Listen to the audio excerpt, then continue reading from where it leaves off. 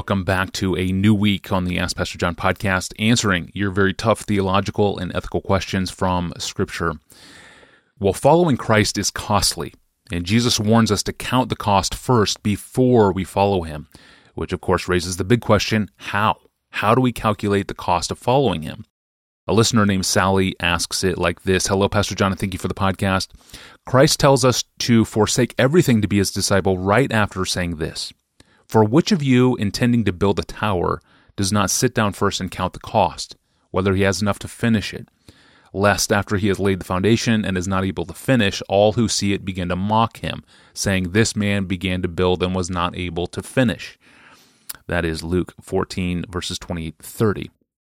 Within the call to be His disciple, how do we discern the cost and count that cost in each of our individual callings? Most significantly, how do we count the cost in advance when we do not know what cost will be exacted from us in the end? The problem here is that the verses which Sally refers to, Luke 14, 28-30, are sandwiched between the very verses that answer her question. So, to give Jesus' answer, let's back up 2 verses and go forward 3 verses. So that's what I'm going to do. Now, let's just remind ourselves of the situation. Jesus is calling people to follow Him in discipleship. And then He's reminding them that it's like building a tower that you don't want to leave half finished because you don't have enough commitment or enough resources to finish it.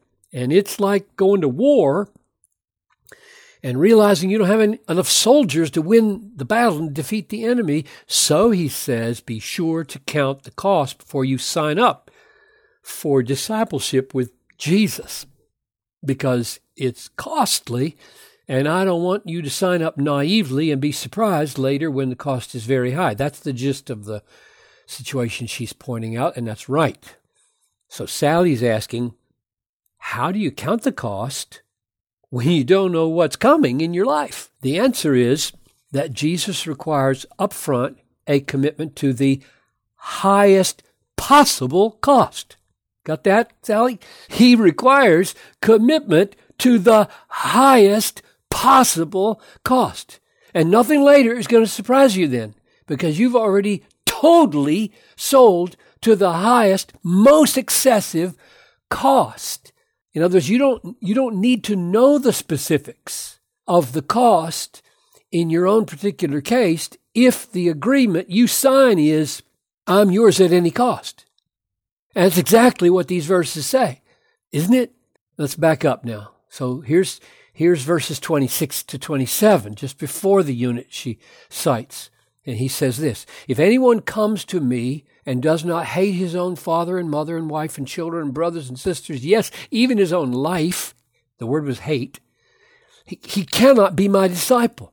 Whoever does not bear his own cross and come after me, he cannot be my disciple. Now, this is extreme language, the most extreme that he could use, I think, to show that the degree of the cost we may have to pay is extreme. So the first extreme language is, I am calling you to something that is going to look like hatred of wife and children and parents. And the second extreme language is, I am calling you to get on a cross, which means a willingness to die an excruciating death. It's not just a metaphor. This is cross, meaning join me on the way to martyrdom.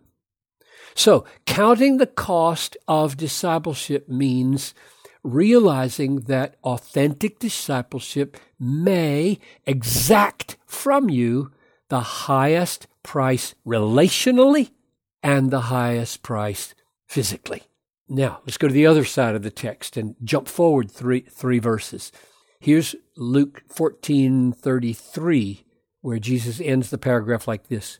So, therefore, any one of you who does not renounce all that he has cannot be my disciple. Now, there are 2 absolutes in that sentence. One is found in the word anyone. This applies to every disciple, not just a select few. Any one of you who does not renounce all that he has. That's the first absolute. The other absolute is found in the word all. You must renounce all that you have to be my disciple. Your resources may stay in your sway as a manager, a steward, but you must be ready at any time to let go everything for Jesus' sake. So when Sally asks, how do we count the cost in advance when we don't know what the cost will be in advance? The answer is you assume the cost could be total. All possessions given up, all relationships given up, all of life given up. That's the expectation that Jesus calls for. In other words, there's no negotiating here with Jesus. Like, there's no calculating. There is no saying, well, if the cost reaches this, then I'm not interested in Jesus anymore. Because Jesus says you can't sign up that way. Nobody signs up for 70% of what I require. That's not what disciples say. We don't talk like that.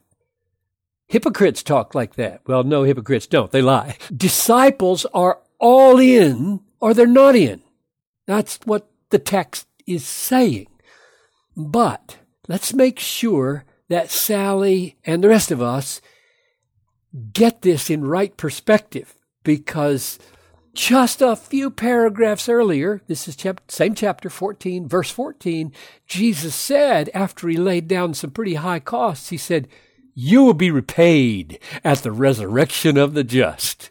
In other words, there is no cost that you can pay in following me that won't be made up to you 1,000-fold in the resurrection. And we need to remember Matthew 13:44, which says that the kingdom of heaven is like a treasure hidden in a field, which a man sees and sells everything he has to get that treasure. In other words, all the so-called costs, like everything, all the so-called losses, everything, are nothing compared to the gains of having Jesus, the greatest treasure. So, yes, we must count the cost in order to be a disciple. The cost is total in principle and may be total in actual experience.